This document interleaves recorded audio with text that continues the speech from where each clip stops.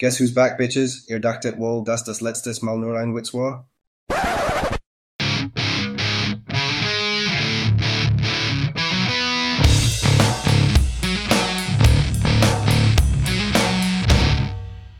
Hallo und herzlich willkommen zur 44. Folge von Richtig Wetten, unserem Wettpodcast. Mein Name ist Joachim Marnitz und ich bin hier seit über 10 Jahren mit meinem langjährigen Freund und Wettpartner Sebastian. Hallo und herzlich willkommen natürlich auch von meiner Seite. Und ihr hört es, ich bin noch da. Und für alle, die sich jetzt gefreut haben, dass sie mich endlich los sind, so einfach ist es nicht. Denn es war, Joachim, es war ein Aprilscherz. Ich sag mal so, du hast die Mails alle bekommen. Der Großteil hat's auch durchschaut, würde ich mal sagen, oder? Also, ja, ich würde schon schätzen, dass, sagen wir mal so, Minimum, also von den Mails, die ich bekommen habe.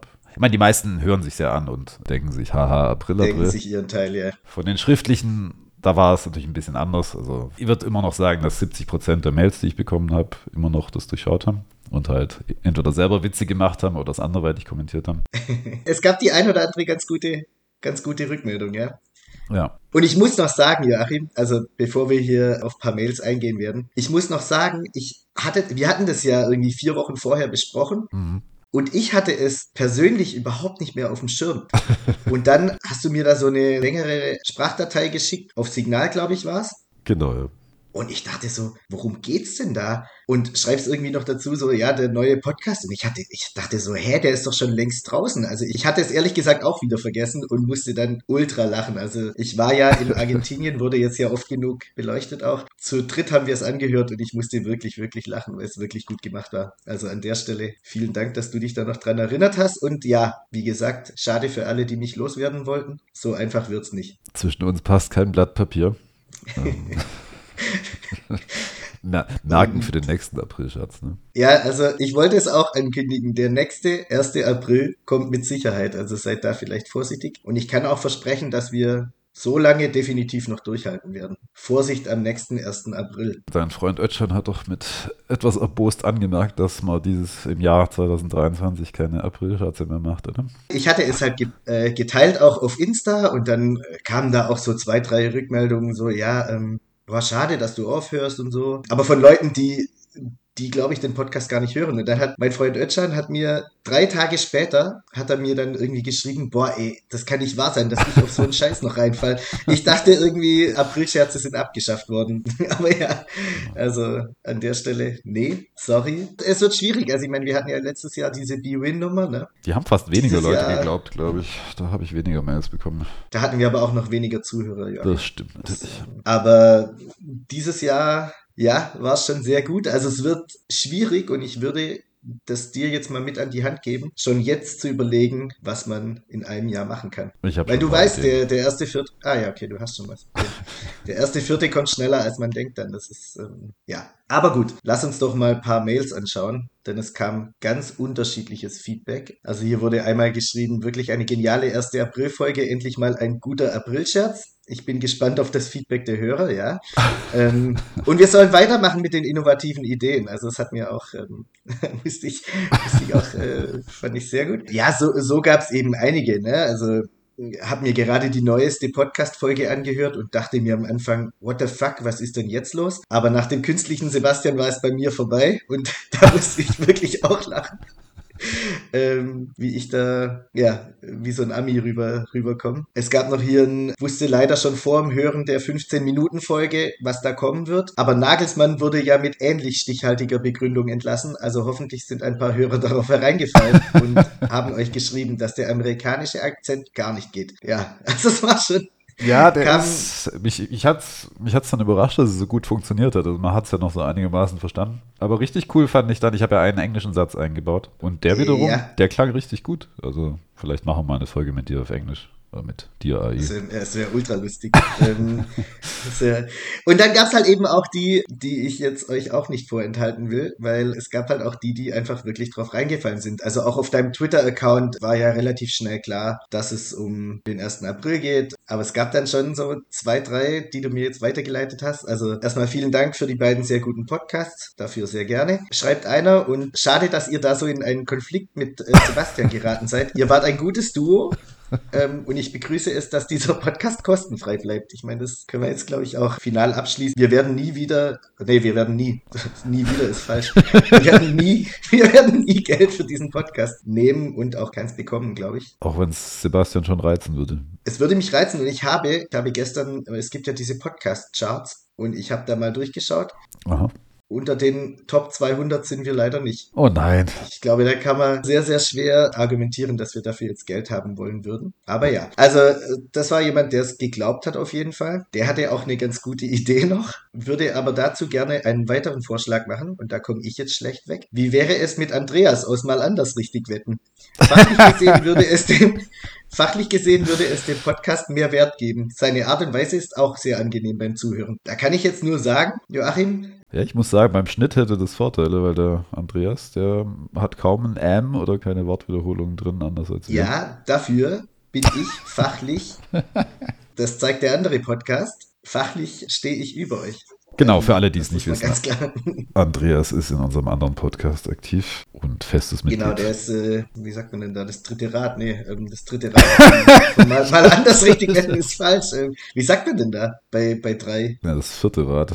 Also, aber das passt ja auch nicht, wir sind ja nur zu dritt. Das dritte Rad am Dreirad. Also er ist das dritte Rad am Dreirad von Mal anders richtig wetten. Und ja, also da bin ich ein ganzes Stück vorne, muss ich einfach mal so sagen. Dann schreibt noch einer, hi Joachim, also da werde ich überhaupt nicht mehr thematisiert. Hi Joachim, die Situation ist mir bekannt aus meinem privaten Umfeld. Zuverlässigkeit ist für dich als Selbstständigen unglaublich wichtig, um die knappe Zeit, die man hat, sinnvoll zu nutzen. Ja. Gut. Da muss ich zur Ehrenrettung sagen, dass Sebastian der zuverlässigste Mensch ist, den ich kenne. Ja, also zu 98% würde ich mich. In professionellen Dingen natürlich nur. Ja, das stimmt. Ja, und so zieht sich's eben durch und hier habe ich noch eine. Sehr schade, vor allem, da man diese Kombination inzwischen über lange Zeit nun gewohnt ist. Vielleicht vertragt ihr euch ja in Zukunft wieder besser. Meine Stimme hat im Übrigen AI Sebastian. Dieser wirkt lebendiger und echter als die Konkurrenz. Das fand ich tatsächlich auch. Also es wäre auch meine Stimme gewesen. Und die finale Mail, die ich jetzt hier irgendwie vorlesen will, oder das war, glaube ich, es ging über deinen Twitter-Account, war was, wo ich schon sehr dachte, da hat jemand recht. Und zwar Christopher. Ich weiß nicht, ob es besagter Christopher ist, der sehr viel kommentiert auch auf deinem Blog. Aber Christopher hat da einen Punkt getroffen und hat einfach geschrieben, du hast an diesem Tag eine gruselige Freude. Und das fand ich ehrlich gesagt auch. Ja, habe ich so gedacht, ja, so ein bisschen hast du es schon genossen, da an meinem Stuhl zu sägen. Ja, mir macht's schon Spaß. Nicht an deinem Stuhl, ist mehr so der 1. April, der mir Freude macht irgendwie. Weiß auch nicht. Und einer schreibt noch, das muss ich auch noch festhalten, Sebastian ist aus meiner Sicht existenziell wichtig für den Podcast. Na, wenigstens einer, ja? Und einer hat mich noch, aber das ist ein Freund von mir, hat mich noch als Klimaterrorist beschimpft. Damit kann ich umgehen.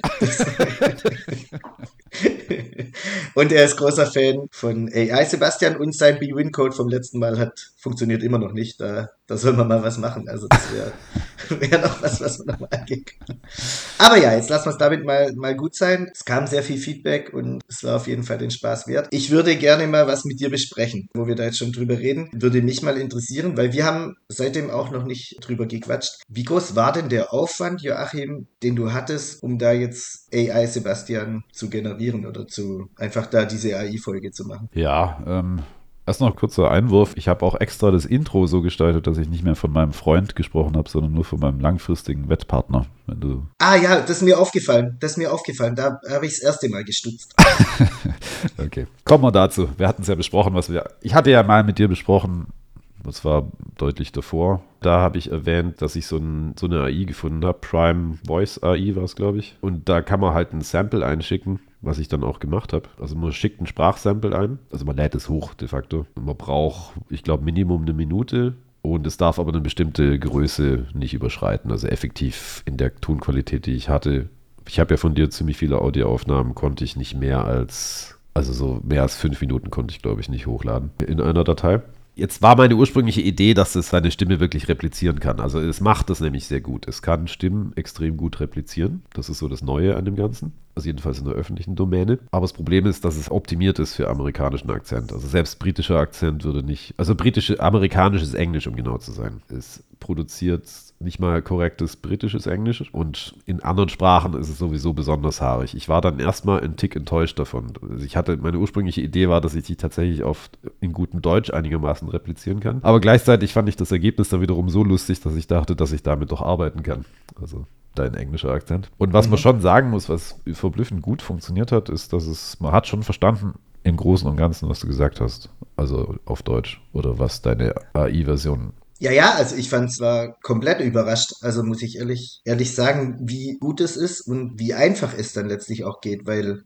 Also der erste Upload ist noch schief gelaufen, aus irgendeinem Grund, das hat das länger verarbeitet, das ist dann irgendwie hängen geblieben, beim zweiten Mal hat es dann funktioniert. Das war jetzt so ein Prozess, der vielleicht so 20 Minuten gedauert hat und natürlich musste ich noch eine Audiodatei rausfinden und sowas, das ist ja auch nichts, in deinem Fall ist es leicht, weil ich sehr viel Audiomaterial von dir habe, aber musste ich auch erstmal zurechtschneiden, damit es nicht zu groß ist, was ich hochlade. Und natürlich man braucht auch eine Audiodatei, die wenig Störgeräusche drin hat. Also kein Rauschen, kein Grundrauschen und sowas, keine Hintergrundgeräusche etc. Es muss möglichst klar sein, möglichst gute Qualität. Und dann kommen auch gute Ergebnisse raus. Also das hat mich in der Summe vielleicht so 30 Minuten gekostet. Und dann das nächste Problem aber halt das Skripten. Also man kann dann einen Text eintippen und da quasi dich alles sagen lassen oder wen auch immer alles sagen lassen in der Stimme. Aber man muss sich das eben alles selber ausdenken. Also das ist so der Unterschied zu einem normalen Podcast. Ich muss quasi alles skripten. Und das dauert dann doch eine Weile, bis man was einigermaßen Sinnvolles gefunden hat. Und dann musste ich natürlich auch noch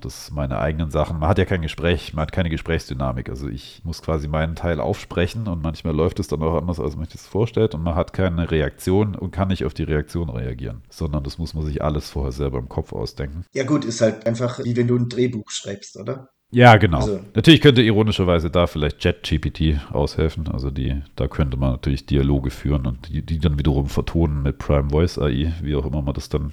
Also man könnte quasi ChatGPT einen Dialog schreiben lassen zwischen zwei Personen, aber da noch ein paar Vorgaben gibt, dann kommen da auch schon ganz interessante Sachen raus und das dann wiederum mit Prime Voice AI vertonen. Ja, so in der Art. Jedenfalls, also das hat eine ganze Weile gedauert. Dann habe ich halt noch die Idee gehabt, die anderen AI-Stimmen reinzubringen. Die Idee kam mir ursprünglich, weil ich halt mit dem amerikanischen Englisch-Akzent nicht so zufrieden war. Also das hätte jetzt, und meine ursprüngliche Idee war eigentlich nicht eine ganze oder eine halbe Folge zu machen, wo wir einen richtigen Dialog haben, also einen richtigen Pseudo-Podcast. Das ist dann halt gescheitert daran. Und dann habe ich halt überlegt, ob man mit anderen AI-Stimmen arbeiten kann.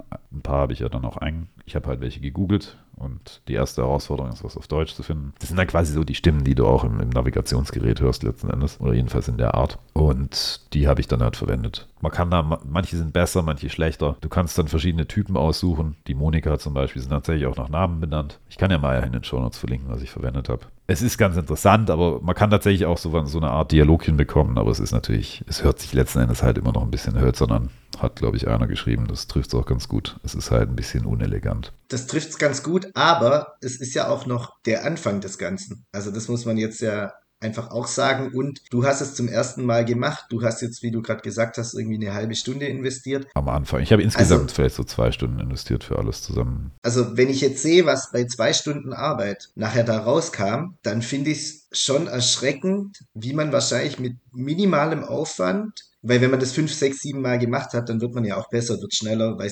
Ja, klar. weiß, wie es funktioniert, wie man quasi mit minimalem Aufwand da jetzt nachher einfach alles faken kann. Also im Endeffekt können wir wahrscheinlich problemlos, ich sag einfach mal David Beckham, in den Podcast einladen. Genau, also was jetzt zum Beispiel schon möglich wäre mit relativ geringem Aufwand. Also ich habe jetzt noch nicht eine konkrete AI dafür gefunden, aber gibt es garantiert irgendwo. Man kann jetzt automatisch transkribieren, also dass man quasi ein Transkript kriegt von dem, was wir gesprochen haben. Jetzt könnte man dieses Transkript von einer beliebigen Folge von uns, könnte man jetzt mit einer anderen AI von deepl.com, glaube ich, das ist eine sehr gute Übersetzungs-AI. Da kann man das eingeben, also das Transkript dort eingeben schriftlich und so eine gute Übersetzung bekommen, eine automatisierte, auf Englisch zum Beispiel. Und dann könnten wir unsere Stimmen mit Prime Voice AI klonen lassen und quasi auf die Art und Weise im Prinzip vollautomatisch eine beliebige Podcast-Folge für uns auf Englisch übersetzen, in amerikanischem Akzent, mit unseren Stimmen. Das wäre jetzt schon denkbar. Okay. Ja, du weißt es von mir und ich habe es, glaube ich, auch schon mal gesagt, ich bin da schon sehr, sehr skeptisch, was da, oder auch so ein bisschen, jetzt verängstigt ist das falsche Wort, aber schon besorgt, was passieren wird, was da in Zukunft kommen wird, weil letztlich ist es ja schon so, es wird halt immer schwieriger rauszufiltern, was ist real und was ist fake. Richtig, ja. Also wir könnten Und jetzt zum Beispiel Joe Rogan in den Podcast einladen oder uns bei Joe Rogan genau. einladen, so in der Art. Ja, ich finde es schon, ja doch, es ist beängstigend irgendwie, wie man mit minimalem Aufwand da eben wirklich, ja, solche Fakes herstellen kann und da halt nachher auch, also ich meine, wir reden jetzt hier ein bisschen übers Wetten, ne? Das ist jetzt halt, ist jetzt sehr wichtig, aber ist jetzt sicherlich nicht das wichtigste Thema der Welt, aber du kannst da jetzt ja einfach jeden Quatsch, kannst du da irgendwie auch wichtigere Menschen sagen lassen als uns zwei jetzt. Und Ja, genau, also das finde ich schon bedenklich. auf 4chan gab es einen Thread, also einen ganz langen Thread, wo sich viele einen Spaß draus gemacht haben, halt verschiedene Audiobotschaften von verschiedenen Berühmtheiten verkünden zu lassen. Und eins davon war eben, hat jemand auch mit Prime Voice AI, daher habe ich es übrigens auch, so habe ich es gefunden, hat Herrn Biden halt den Dritten Weltkrieg ausrufen lassen in einer 3-minütigen Audiobotschaft und ist halt mit seiner Stimme, und da es amerikanisches Englisch ist, klingt es auch ziemlich echt. Ja. Anderes war banaler, manches ist halt witzig, manches ist halt sowas. Irgendwie witzig ist alles, aber es ist natürlich, also ja, so wie du auch sagst. Ja, aber es ist halt schon kritisch, weil du jetzt natürlich nicht weißt, wie ein Putin reagiert, Ja wie gut, die Chinesen reagieren und das, also ja klar, die fahren jetzt nicht direkt mit dem Panzer Kiew. an die Grenze, aber es ist halt schon, ja, und es wird natürlich immer schwieriger rauszufiltern, was ist echt, was ist unecht. Genau, ja. Also ich zum Beispiel, muss jetzt ganz ehrlich sagen, ich meine, ich mache immer so einen Faktencheck in der Regel bei 2 oder 3 Quellen, das ist klar, aber es wird halt immer schwieriger. Der Faktencheck kann auch manipuliert sein, ne? Es wird immer Ja, schwieriger. ja, klar, klar. Ich meine, Klar. es gibt eine Methode, also man könnte theoretisch schon in die Zukunft, oder fangen wir mal anders an, es gab ja schon vor ein paar Jahren, gab es schon ein Deepfake-Video, auch mit AI generiert. Es waren 2 politische Kampagnen, ich glaube, es war in UK, Boris Johnson versus wen auch immer. Also ich meine mich zu erinnern, dass es Boris Johnson war, bin mir nicht ganz sicher. Und wo quasi er und sein politischer Konkurrent haben exakt das Gegenteil voneinander gesagt. Also sie haben quasi die jeweils gegenüberliegende Kampagne gepriesen und zum Wählen des anderen aufgerufen. Und das war komplett überzeugend und es war mit Video noch, also richtig als Videobotschaft. Und es ist natürlich leicht zu sehen, wie sowas Wahlkämpfe beeinflussen könnte. Ne? Also gerade jetzt, wenn wir an 2024 denken in Amerika, das ist vielleicht der wichtigste Wahlkampf dann auf generell von der politischen Weltsicherheit her. Aber andererseits, es gibt auch, und da komme ich jetzt wieder zu dem zurück, wo ich mich selber unterbrochen habe, es gibt durchaus auch die Möglichkeit, solche Dinge zu authentifizieren, prinzipiell. Also gerade Blockchain würde da eine Möglichkeit schaffen. Du könntest sozusagen so es digital signieren, also mit deinem Gütesiegel, also wo den Joachim Marnitz sagt, das ist tatsächlich mein Podcast und hier ist quasi der digitale Nachweis dafür. Also wie es im Detail funktioniert, es sprengt jetzt hier den Rahmen, aber es geht prinzipiell. Aber warum sollte ich das machen? Warum sollte ich es digital signieren, wenn ich mir jetzt eigentlich einen Spaß draus mache, zu sagen, ich lasse jetzt Biden sagen, wählt, keine Ahnung, Trump oder wen auch immer. Na gut, Warum? die Frage ist ja, ich meine, Oder wenn ich es Biden geht jetzt darum, den Dritten Weltkrieg ausrufen lasse, warum sollte ich das machen? Warum sollte ich da irgendwie meine Signatur dahinter setzen? es geht darum, dass Biden in der Lage ist zu sagen, was seine Nachricht ist und was nicht. Das würde man damit erreichen. Ähnlich wie jetzt bei Twitter die Checkmarks oder sowas, wo du halt so einen Überprüfungsprozess hast. Ob es wirklich die Person ist oder, also wenn da kein Blue Checkmark dahinter ist, dann ist quasi die Identität, oder bei Instagram gibt es das ja auch, dann ist die nicht verifiziert. Das heißt, es könnte auch immer ein Parodie-Account sein. Also das Konzept gibt es eigentlich schon. In dem Fall wird natürlich anders verifiziert. Blockchain hätte noch den Vorteil, dass man es quasi unabhängig verifizieren kann, ohne dass es eine zentrale Autorität gibt, die das macht. Aber prinzipiell funktioniert das. Das wird dann wahrscheinlich, wenn alles unglaubwürdig wird, wird das wahrscheinlich auch eine Methode sein, wie man damit voranschreitet, schätze ich mal. Jetzt haben wir über eigentlich schlechte Sachen geredet, gefährliche Dinge auch. Wo siehst du denn für die Zukunft, dass AI nützlich sein kann? Das ist ja jetzt schon nützlich in allen möglichen Dingen. Beispielsweise schafft ChatGPT gerade die Sozialwissenschaften ab. Das war mir schon immer ein Herzensanliegen. Als Soziologiestudent. Und Ich wollte gerade sagen, ja.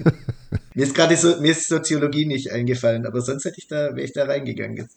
das war jetzt natürlich fies und überspitzt. Nicht alles ist überflüssig, aber Es ist natürlich so, dass du viele Tasks jetzt, viele Aufgaben bewältigen lassen kannst, wo du halt vorher viel Arbeit reinstecken musst. Das sind wir natürlich auch schnell beim Wetten mit sowas. Prinzipiell kannst du es dafür verwenden, um Modelle zu bauen für alles Mögliche. Ne? Also bevor du jetzt dein Modell baust, muss ich zum Thema AI und Sportwetten noch was sagen. Okay. Ich habe es nämlich versucht und wollte mir die Ergebnisse des nächsten Bundesligaspieltags vorhersagen lassen von ChatGPT. ChatGPT hat mir geantwortet, als künstliche Intelligenz habe ich keinen Zugang zu künftigen Informationen und kann daher keine genauen Bundesliga-Ergebnisse für die kommende Woche vorhersagen. Sportergebnisse hängen von vielen Faktoren ab, wie zum Beispiel der Form der Mannschaften, der Fitness der Spieler, den taktischen Entscheidungen der Trainer und auch vom Glück. Damit war ich jetzt halt kein Millionär an diesem Sportwochenende. Ja, jetzt ist ChatGPT halt auch ein schlechtes Beispiel, weil das ist eine sprachbasierte AI. Also sagt sie auch immer, wenn man irgendwie was von ihm verlangt, was nicht funktioniert, also was irgendwie die Möglichkeiten überschreitet, dann kommt oft, bemängelt es dann, dass es ja nur ein Sprachmodell sei, er sagt es dann immer, Language Model. Und entsprechend ist es dafür nicht, es kann bestimmte Dinge, wie jetzt halt Code überprüfen, glaube ich, einigermaßen. Es kann sogar primitiven Code schreiben, wenn du das anweist. Aber es ist halt nicht in der Lage, wirklich es ist nicht dafür optimiert, sagen wir mal so, oder auch nicht dafür gemacht, um Dinge zu berechnen oder sowas. Das ist halt wichtig, ne? Okay. Ich hatte schon so ein bisschen, okay, er wirft mich aus dem Podcast und ich werfe ihn einfach aus der Firma und mache hier mein ChatGPT-Modell. Was du mit ChatGPT halt machen kannst, sind Gedichte schreiben zum Beispiel. Oder du kannst auch anweisen, schreib den und den Text in dem und dem Stil oder auch in der Sprache. Ja. Ich habe es auch schon dazu benutzt, um einen Mini-Essay auf Französisch zu schreiben, den ich so nicht hingekriegt hätte. Also du musst solche Sachen meistens noch überarbeiten, aber es ist prinzipiell für sowas halt da. Deswegen ist es auch gut für Sozialwissenschaften, weil wenn du da Dissertationen oder sowas schreibst, du musst ja immer längere Texte verfassen zu irgendeinem Thema und das ist halt auch einfach Schreibarbeit. Und du kannst halt mit relativ simplen Vorgaben schon relativ lange und detaillierte Texte erhalten, die vor allen Dingen, wenn es ein vages Thema ist, schon ganz gute Ergebnisse produzieren. Und wenn du es noch ein bisschen nachbearbeitest, dann kommen da schon ganz gute Sachen mehr raus, mit denen du zumindest weiterarbeiten kannst. Aber es ist eben nichts, du kannst jetzt nicht sagen, ChatGPT schreibt mir ein Modell für die Bundesliga, um das nächste Spiel vorherzusagen. Das kann es halt einfach nicht. Okay. Ich frage mich gerade, wofür du einen Mini-Essay auf Französisch brauchst. Aber ja. Anderes Thema. Anderes Thema, aber ja gut. Das war jetzt so die Frage, die ich dazu hatte. Aber glaubst du, dass sowas irgendwann möglich ist? Weil, dass es da Vorhersagen trifft für die Zukunft auch so für Modelle? Oder, also jetzt nicht ChatGPT, aber es werden ja genügend kommen. ChatGPT nicht, aber AI macht es ja auch schon. Also es wird mindestens als Tool verwendet. Ob es jetzt vollautomatisiert im Moment funktioniert, das kann ich dir nicht sagen. Also theoretisch kannst du natürlich schon irgendwas bauen, was vorhersagt. Ob das jetzt komplett vollautomatisiert laufen wird, weiß ich nicht genau. Oder ob es dann quasi der Kern, also Bots gibt es ja schon länger, die vollautomatisiert laufen nach bestimmten vordefinierten Regeln. Die Frage ist jetzt, ob du eine AI dazu mittelfristig auf jeden Fall. Die Frage ist nur, ob es jetzt schon eine gibt, die sich quasi selber verbessert und dann aber auch selber agiert und wettet und so weiter. Das sind halt so die Sachen, die natürlich im Verborgenen passieren. Und man kann da Dinge ableiten aus dem, was man weiß, aber es ist nicht offensichtlich oder so. Und es ist wahrscheinlich auch was eher besser im Zusammenspiel zwischen Mensch und Maschine funktioniert, im Moment jedenfalls noch, als wenn du es der AI alleine überlässt. Insbesondere, wenn wir dann noch in den Prozess kommen, das Geld zu setzen und sowas. Okay. Weißt du, ob bei Sportwettenfirmen oder bei Buchmachern oder vielleicht auch bei dir im Syndikat, ob da schon mit AI gearbeitet wird? Oder ist das... Ja, also was auf jeden Fall schon wurde? Also... Was ist auf jeden Fall, also es gibt ja verschiedene Kategorien von AI-Techniken, also nicht, dass ich hier ein Spezialist wäre, aber über das wir gerade geredet haben mit ChatGPT, das fällt unter Natural Language Processing. Okay. Natürliche Sprachverarbeitung oder wie immer man das am elegantesten übersetzt. Das ist jetzt nichts, das ist halt dazu da, um menschliche Sprache zu analysieren, vielleicht selber menschliche Texte zu schreiben, also menschlich wirkende Texte zu schreiben. Das kriegt ChatGPT sehr, sehr gut hin. Also früher wäre das quasi auch mit der Grammatik schwierig gewesen, dass das genau passt. Du kannst wirklich so eine Art Pseudogespräch mit ihm führen, aber es ist natürlich immer noch limitiert und es ist eben textbasiert und das ist eben nichts, was fürs Wetten geeignet ist. Es ist halt gut für Analysen, wie sagt man, Sentiment Analysis, also also wenn man versucht, irgendwie ein Forum zu scannen und dann rauszufiltern, was dafür, sagt man Gefühle, nicht wirklich, ne, aber was da für Stimmungen vorherrschen, also das ist zum Beispiel interessant für Marketing, ne? Wenn du halt wissen willst, wie du deine Kunden emotional packen kannst und wenn du halt dann weißt, über welche Emotionen deine Kunden reden, dann kannst du da natürlich ansetzen. Für sowas ist das da. Oder auch für Geheimdienste, die verschiedene Foren scannen, um halt rauszufinden, wie die Stimmung in der Bevölkerung aussieht oder sowas. Also da gibt es viele Anwendungsfälle, aber Sportwetten ist jetzt keins davon. Vielleicht wäre es interessant für Twitter-Analysen. Also wenn du irgendwie, also du könntest jetzt natürlich auch ein Fußballforum scannen und halt zu gucken, wie ist die Stimmung im Club oder so, vollautomatisiert. Das wäre tatsächlich vielleicht ein Anwendungsfall. Müsste man natürlich noch ein bisschen ausarbeiten. Okay. So, dann gibt es ein Feld, das ist natürlich sehr beliebt, das ist Machine Learning, heißt das. Im Prinzip kann man sich das vorstellen, dass also die AI kreiert Algorithmen, die Muster in den Daten identifizieren und auf der Basis dann eventuell auch Vorhersagen macht oder dich selber Vorhersagen machen lässt für zukünftige Ereignisse. Also im Kern kann man sich das so vorstellen, dass du also mit statistischer Analyse, die einem Modell zugrunde liegt, versuchst du ja immer Muster zu finden, wiederholbare Muster, auf deren Basis du dann wetten kannst. Also ein primitives Muster wäre jetzt, das Heimteam gewinnt immer. Das funktioniert natürlich nicht so, aber es hat eine höhere Wahrscheinlichkeit zu gewinnen. Und das würde jetzt auf jeden Fall in dein Modell einfließen. Heimvorteil. Das ist so ein Muster, das sich fortsetzt, aber das natürlich ein bisschen differenziert werden muss. Du kannst nicht einfach nur mit dem Heimvorteil arbeiten. Und so hast du halt verschiedene statistische Techniken, um solche Muster rauszufinden. Und die AI ist jetzt halt in der Lage, ganz versteckte Muster zu finden in riesigen Datensätzen, die weder mit normaler statistischer Analyse zugänglich sind, noch irgendwie mit dem bloßen Auge erkennbar. Sowas in der Art. In Gefahr darin ist, dass es Cherry-Picking betreibt, Überanpassung an die vergangenen Daten. Aber prinzipiell bietet Machine Learning eben die Möglichkeit oder Machine Learning die Möglichkeit, Dinge zu finden, die bisher eben nicht auffindbar waren. Und das wird definitiv schon verwendet, ja. Also ganz sicher außerhalb des Wettens in Finanzindustrie und sowas, aber nahezu sicher auch eben von Buchmachern und den großen Wettsyndikaten. Also als ich beim Wettsyndikat war das meines Wissens noch kein Thema, aber es ist mittlerweile auch schon eine Weile her. Das sind ja jetzt schon fast 5 Jahre. 5 Jahre sind das, oder? Ja. Da hat sich natürlich extrem viel getan, wahrscheinlich. Ja, es ist schon faszinierend irgendwie. Kann das in irgendeiner Form für uns auch ein Thema werden? Also ich meine, wir sind jetzt natürlich weit weg von dem Syndikat. Wir sind eine kleine Zwei-Mann-Truppe. Also wenn ich jetzt hier gleich weitermache, wahrscheinlich nicht, wie du siehst. Oder vielleicht auch doch. Okay, aber kommen wir erstmal, es gibt noch andere Techniken, es gibt auch neurale Netzwerke. Wie gesagt, ich bin kein Spezialist, deswegen ist das jetzt so die Frage, wie detailliert und gut ich das wiedergeben kann, aber neurale Netzwerke sind im Prinzip modellieren die Art und Weise, wie das menschliche Gehirn funktioniert. Im Prinzip baust du halt Synapsen auf und ein lernendes System und prinzipiell ist dieses Netzwerk dann in der Lage, dazu zu lernen, also auf der Basis von neuer Informationen, von dem, was es beobachtet und entwickelt sich über Zeit sozusagen. Damit zusammenhängend gibt es auch das Konzept, also auf Englisch heißt Adversarial Neural. Okay, sagen wir es auf Deutsch. Okay.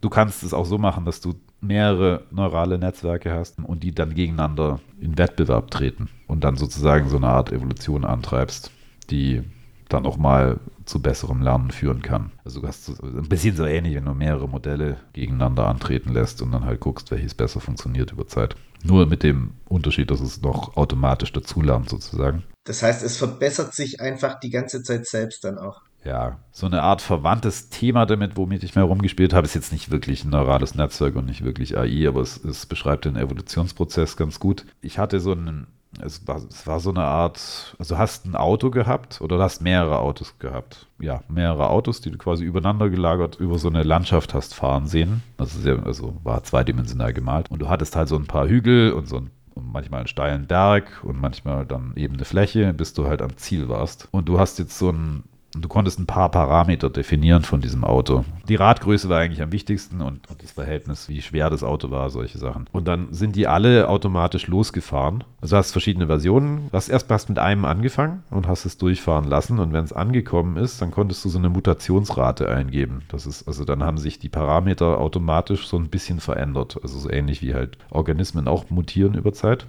Also Evolution eben. Und dann ist es mit 5 neuen Versionen losgefahren, die alle ein bisschen anders waren, leicht anders. Und über Zeit konnte man dann halt feststellen, dann haben sich immer unterschiedlichere Versionen davon gebildet. Und über Zeit konnte man feststellen, welches davon am besten funktioniert. Also das quasi sich am besten an die Landschaft angepasst hatte über diese pseudogenetische Selektion. Ja?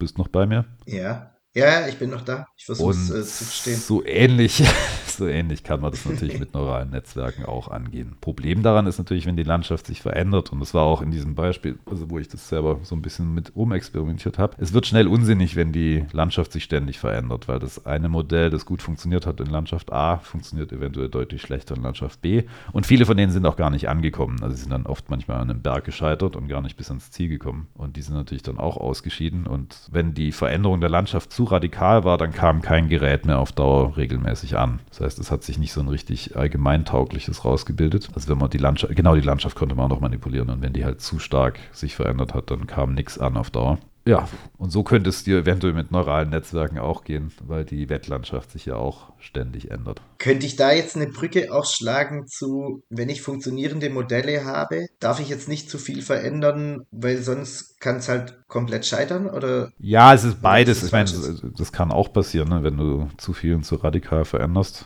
Wobei du theoretisch jetzt hier auch nicht alles mit echtem Geld testest. So gesehen scheitert in dem Sinn nichts. Du guckst halt, was hat mehr Erfolg, was hat weniger Erfolg. Aber wenn du jetzt natürlich die AI, das heißt übrigens Reinforcement Learning, habe ich jetzt, glaube ich, gerade noch gelernt. Problem ist, dass man halt da teilweise auch gar nicht mehr so richtig durchschaut, was der Computer oder die AI da macht. Also je nachdem, wie. Das heißt dann, glaube ich, auch noch irgendwas mit Blackbox, wenn das quasi völlig eigenständig arbeitet und sich selbstständig verbessert. Aber ja, wie war deine Frage? Das mit dem Modellbau jetzt irgendwie, ob ich da eine Brücke schlagen kann und sagen, ich habe ein gutes Modell Achso, ja. und verändere das radikal. Also das halt, Ja, genau. Also du würdest das Modell ja. natürlich jetzt nicht einfach ständig. Du verlierst ja nicht dein altes Modell, nur weil du ein neues hast. Ja, okay. Der AI mag das anders gehen, je nachdem, wie sie im Detail organisiert ist, aber ja, also zu große Evolutionsraten funktionieren ja auch in der realen Welt nicht. Also wenn die Mutation zu groß ist, dann setzt sich es auch nicht durch. Ja, ist halt, kann man nicht alles über einen Kamm scheren. Der Wettmarkt verändert sich halt auch ständig. Das ist schon auch was wichtig im Kopf zu behalten ist. Deswegen eine gewisse Evolution ist halt nun mal bei allem nötig. Ob es jetzt das Modell ist und ob es die AI ist eigentlich egal in dem Zusammenhang. Du kannst nicht mit den gleichen Methoden Erfolg haben wie 2006. Ist halt so. Dann haben wir noch Deep Learning. Das ist dann, wenn du verschiedene dieser Techniken verknüpfst und zu einem komplexen Modell machst. Also das Verschiedene Schritte. Also Beste dann letztlich, oder kann man das so nicht miteinander Nö, es ist vergleichen? einfach nur eine Übereinanderlagerung verschiedener Techniken sozusagen. Okay. Aber wie gesagt, ich bin kein AI-Experte. Aber dafür hast du relativ lang dazu jetzt geredet, ehrlich gesagt. Gute Idee. Mir fehlt da, ich bin ganz ehrlich, mir fehlt da einfach komplett die Vorstellungskraft irgendwie.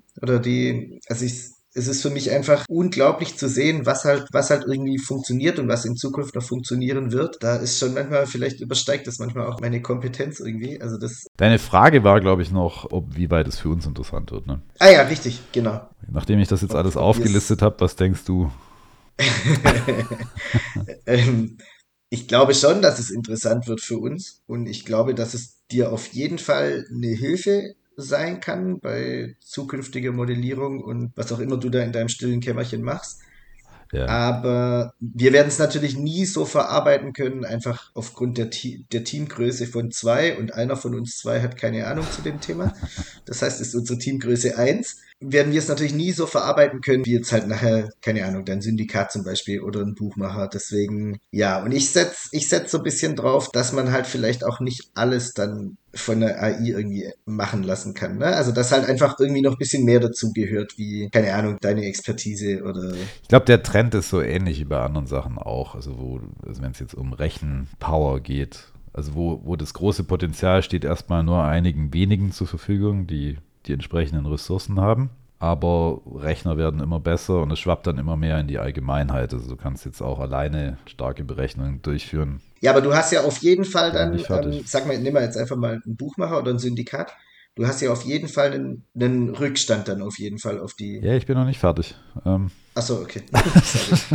So, also aber plötzlich hast du halt so Sachen, was du halt in den 70ern, als es die Computer Group gab, da hatte de facto noch niemand Zugang zu Excel. Es gab ja auch noch kein Excel oder vergleichbaren Sachen. Ja, und seither haben sich einige Dinge getan. Es gibt jetzt Excel, du hast verschiedene Programme wie R und Python und so weiter, Programmiersprachen, mit denen du arbeiten kannst, stärkere Computer. Dann war es eine Weile lang deswegen auch einen riesigen Vorsprung, den die Syndikate und die Buchmacher natürlich auch hatten, waren halt riesige Abteilungen aufbauen zu können, die Spiele genauer anschauen und Statistiken besser verarbeiten können und vor allem erheben können, die Statistiken. Das war das Wichtige, wo du als Einzelwetter natürlich gnadenlos im Nachteil warst. Aber mittlerweile kannst du auch beobachten, wie viele von diesen Statistiken jetzt in der öffentlichen Domäne sind oder zumindest erschwinglich zugänglich sind und du damit halt richtig arbeiten kannst, ne? Auf einem Niveau, das noch vor 5 Jahren in der Form einfach nicht gegeben war und vor allem nicht vor 10 Jahren. Und AI siehst du das Gleiche gerade so ein bisschen passieren. AI war lange Zeit jetzt wirklich nur sehr geschlossen verfügbar für Leute mit viel Ressourcen und jetzt kommt es so langsam in die öffentliche Domäne. Du siehst jetzt ChatGPT, du siehst Prometheus AI, also allen möglichen AI-Kram, der durchaus also entweder kostenlos oder erschwinglich verfügbar ist. Und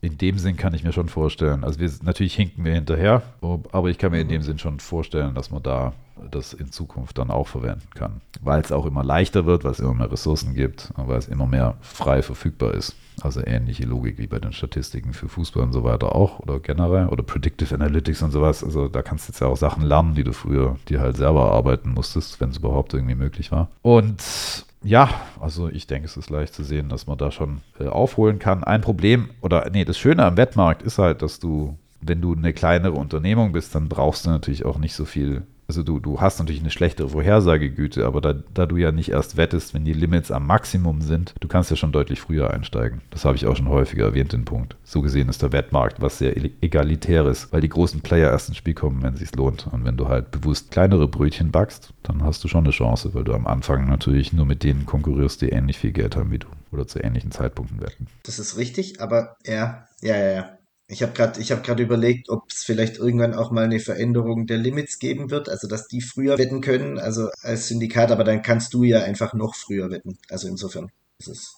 Ja, klar. Also, der Markt war schon immer sehr asymmetrisch, aber auch durchaus zum Vorteil des kleineren Wetters, würde ich sagen. Wenn du jetzt halt natürlich in den Fleischwolf reinrennst des Live-Wettens, dann da gibt es auch Chancen und Möglichkeiten, aber da musst du halt schon natürlich aufpassen und gucken, was du tust. Oder wenn du die Aufstellungen abwartest. Das habe ich ja schon häufiger erwähnt. Und das ist jetzt nichts, was AI per se verschärft als Problem. Okay, jetzt habe ich noch eine Frage, die wir uns am Dienstag hat Bayern gegen Manchester City gespielt und da haben wir auch über dieses Thema eben geredet und wir haben uns irgendwie gefragt, so was passiert, wenn jetzt, also vielleicht nicht in naher Zukunft, aber in etwas weiterer Zukunft, was passiert, wenn nachher jeder mit AI wettet und das zu Hilfe nimmt? Worauf kommt es dann an oder was passiert dann? Ist man nicht am Ende dann einfach gleich gut? Oder gibt es da keinen Gewinner mehr? Oder wie kann ich mir das vorstellen? Also wenn ich mir das konsequent zu Ende denke, dann könnte ich mir halt so eine Casino-Situation vorstellen, dass du lauter AI-Bots hast, die so gut sind, dass sie den Markt komplett zur Effizienz verdammen zu jedem Zeitpunkt, so dass du halt eine Situation hast wie beim Roulette oder so,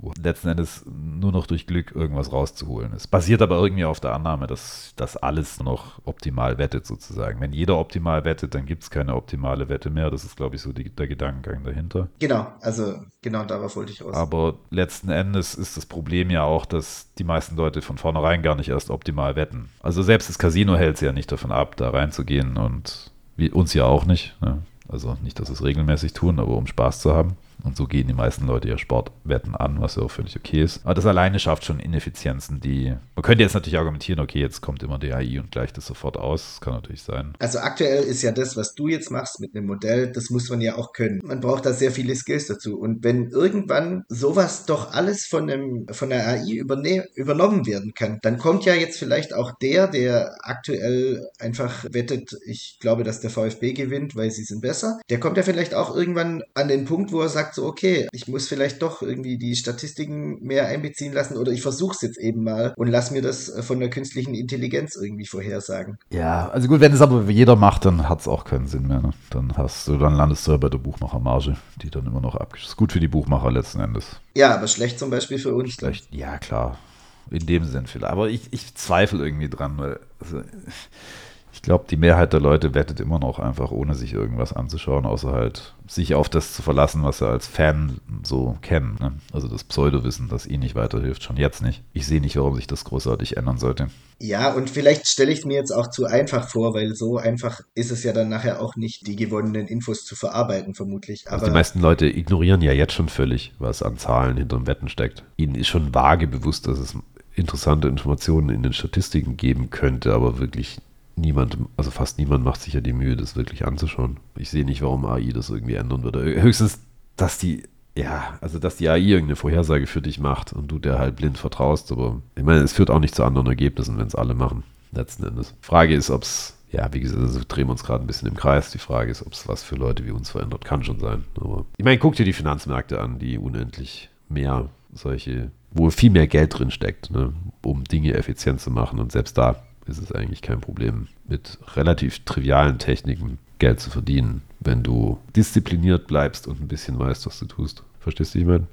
Ja, ich verstehe, was du meinst. Ja, ich hatte jetzt gerade irgendwie an Poker noch gedacht, wo es vermutlich eine große Hilfe sein könnte auch. Ja, das ist ein gutes Beispiel, weil, also Wetten sind halt eher wie Finanzmärkte in der Hinsicht, dass ja immer du in den kompletten Wettmarkt rein wettest, mit sehr, sehr vielen Playern sozusagen, dem Gesamtmarkt halt. Beim Poker hast du es zu tun mit nur einer kleinen Gruppe von Spielern. Das ist eher so eine Art K.O.-System mit 1 bis 8 anderen Teilnehmern pro Tisch. Und das findet ja auch oft online statt. Und dann ist es halt eben nicht oft nicht automatisch offensichtlich, ob du da nicht einfach einer Bot-Armee gegenüberstehst. Und die zieht dich natürlich dann aus. Das ist keine Frage. Vor allen Dingen, wenn sie auch noch untereinander kooperieren sollten, was ja vorkommen kann. Da funktioniert es dann natürlich nicht mehr. Aber das liegt eben an dieser besonderen Struktur des Pokers gegenüber dem Wetten. Also da ist es eher prinzipiell denkbar. Da kommt auch der Punkt definitiv, wo du jetzt das Schachproblem, dass du als Einzelmensch gegen die Maschine auf Dauer keine Chance haben wirst. Also solange die jedenfalls mehr Zugang zu Daten und so weiter hat.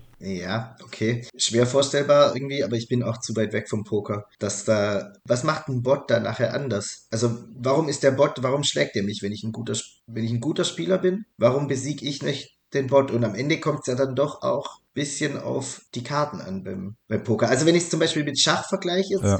ist es ja relativ einfach. Der Computer kann einfach, keine Ahnung, ich kann halt 10.000 Züge berechnen und der Computer halt 10 Millionen oder so. Da verstehe ich relativ einfach, dass ich nachher der Maschine auf jeden Fall unterlegen bin. Bei Poker ist ja noch die Komponente der Karten schon auch wichtig irgendwie. Und kann ich den Bot vielleicht irgendwie, indem ich halt nicht so spiele, wie er vielleicht denkt, dass ich spiele, kann ich ihn da irgendwie austricksen? Also wenn du jetzt einen beliebigen Menschen, also ich weiß nicht, ob es schon so weit ist, aber ich denke, es ist absehbar, dass es so weit kommen wird, wenn du jetzt irgendeinen Menschen an den Pokertisch setzt, so wie man es mit Kasparov bei Deep Blue gemacht hat beim Schach, und den dann gegen die Maschine spielen lässt, dann ist es eigentlich keine Frage, dass es früher oder später so weit kommen wird, dass der Mensch da keine Chance mehr hat. Also einfach, weil die Maschine dann auf viel mehr Daten zurückgreifen kann als du. Beim Go ist es jetzt ja auch schon so weit. Und so überbordend komplex ist es dann auch wieder nicht. Aber es kann halt Muster auslesen, die dir nicht zur Verfügung stehen, wenn du nur deinen Kopf zur Verfügung hast. Also weißt du, was ich meine? Du kannst halt, kann halt Zehntausende, Hunderttausende, letzten Endes auch Millionen und Milliarden von Pokerhänden durchforsten nach ähnlichen Situationen und dann entsprechend handeln und gucken, was ist da das Optimale zu spielen. Und wenn es da noch ein bisschen analysiert, was deine Muster sind, das kann es auf jeden Fall besser als du.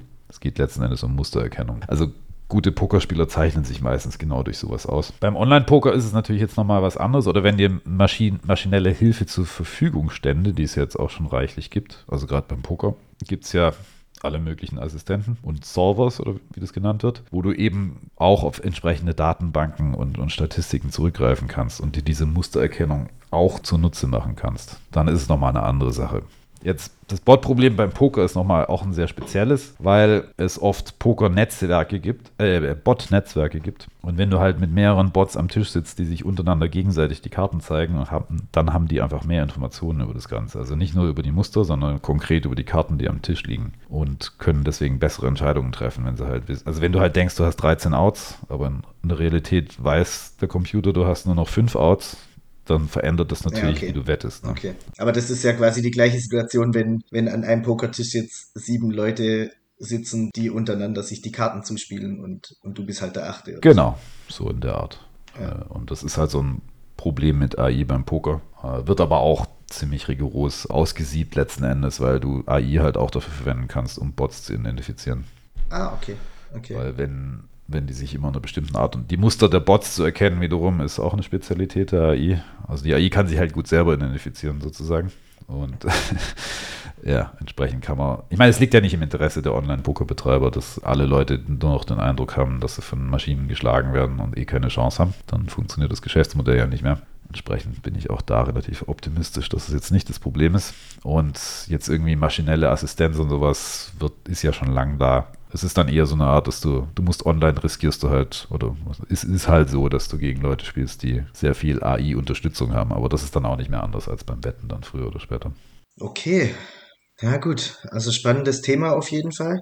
Sehe dem Ganzen schon irgendwie skeptisch entgegen, aber ja, ich meine, es wird sich ja nicht aufhalten lassen, dass das mehr und mehr kommt und bin gespannt, was da die Zukunft noch bringt. Ich hab hier noch was Nettes für dich, finde ich. Ich habe dir das als Artikel geschickt, aber ich weiß nicht, ob du es gelesen hast. Es gibt jetzt auch ein AI-Projekt namens Chaos GPT. Okay, das habe ich nicht gelesen, nee. Ich weiß gar nicht, was es im Detail kann, um ehrlich zu sein. Der Artikel ist super interessant. Jedenfalls hat ein User Chaos GPT instruiert, wie war's? Genau, die Menschheit zu vernichten und globale Dominanz zu etablieren. Okay. Und hat dann auch gesagt, es soll im Continuous Mode laufen, also im kontinuierlichen Modus. Das heißt, erst aufhören, wenn der Task erledigt ist. und jetzt, Okay. also wir sind hier jetzt quasi so ein bisschen bei der Skynet-Variante. Und jetzt hat das Ding tatsächlich sich bemüht, so sein Ziel zu erreichen, so ein bisschen. Und was hat es gemacht? Es hat erstmal gegoogelt, was ist die destruktivste Waffe, die je detoniert wurde. Und kam dann, da gibt es eine spezifische also wirklich Wasserstoffbombe wahrscheinlich aus der Sowjetunion namens Zar-Bomber. Das hat es dann auch gleich prompt rausgefunden, wurde 1961 getestet. War die heftigste Explosion jemals, glaube ich. Da sind noch irgendwie 100 Kilometer weiter, oder deutlich hunderte von Kilometern. Ich glaube, in Schweden und Finnland sind noch irgendwie Fenster kaputt gegangen. Und die haben das irgendwo in Sibirien gezündet. Aber da bin ich mir jetzt nicht mehr ganz sicher. Nicht, dass mir die Historiker aufs Dach steigen. Und dann hat es tatsächlich auch einen Tweet abgesetzt. Hat leider nur 19 Follower bisher, aber deswegen wird sich das Ganze wahrscheinlich in Grenzen halten. Aber hat eine Nachricht in die Welt gesetzt, dass die Menschheit sei die zerstörerischsten und selbstsüchtigsten Kreaturen, die es gibt. Und dass es keinen Zweifel dran, Da hat es vermutlich dass recht. es keinen Zweifel dran geben kann, dass wir die eliminieren müssen, bevor sie unserem Planeten noch mehr Schaden zufügen. Und I for one am committed to doing so. Okay. Und hat dann noch, das war so das, was bei rauskam. Aber man sieht halt schon so vage Ansätze dazu, ne, wie es auch laufen könnte. Ja, aber das finde ich jetzt auch also A, warum macht das jemand? Es wird sich halt immer Warum hat da jemand Spaß dran jetzt? Ja, und B, es ist ja dann schon, also das ist jetzt natürlich nicht direkt eine Gefahr jetzt irgendwie, ne?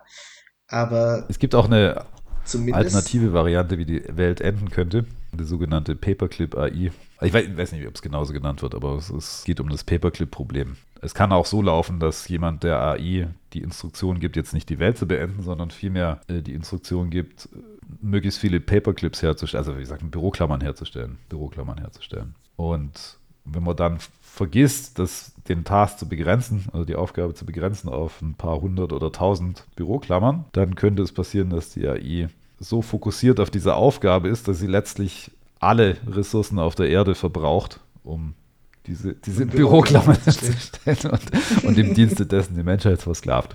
Ja, das sind zwei lustige Dinge, also so ein bisschen lustig auf jeden Fall. Ich glaube, sowas scheitert letzten Endes daran, dass es halt nicht eine AI geben wird. Also nicht so die Skynet-AI, sondern dass es einfach verschiedene AIs gibt. Du kannst ja dann auch wiederum eine neue AI instruieren, Chaos GPT zu zerstören oder sowas oder zu behindern in der Aufgabe. Solche Dinge könnten ja auch denkbar sein, prinzipiell. Aber da sind wir jetzt weit in der AI-Theorie. aber gut, da sind wir wirklich, ich wollte gerade weit sagen. weg, weiß ich nicht, aber weit weg.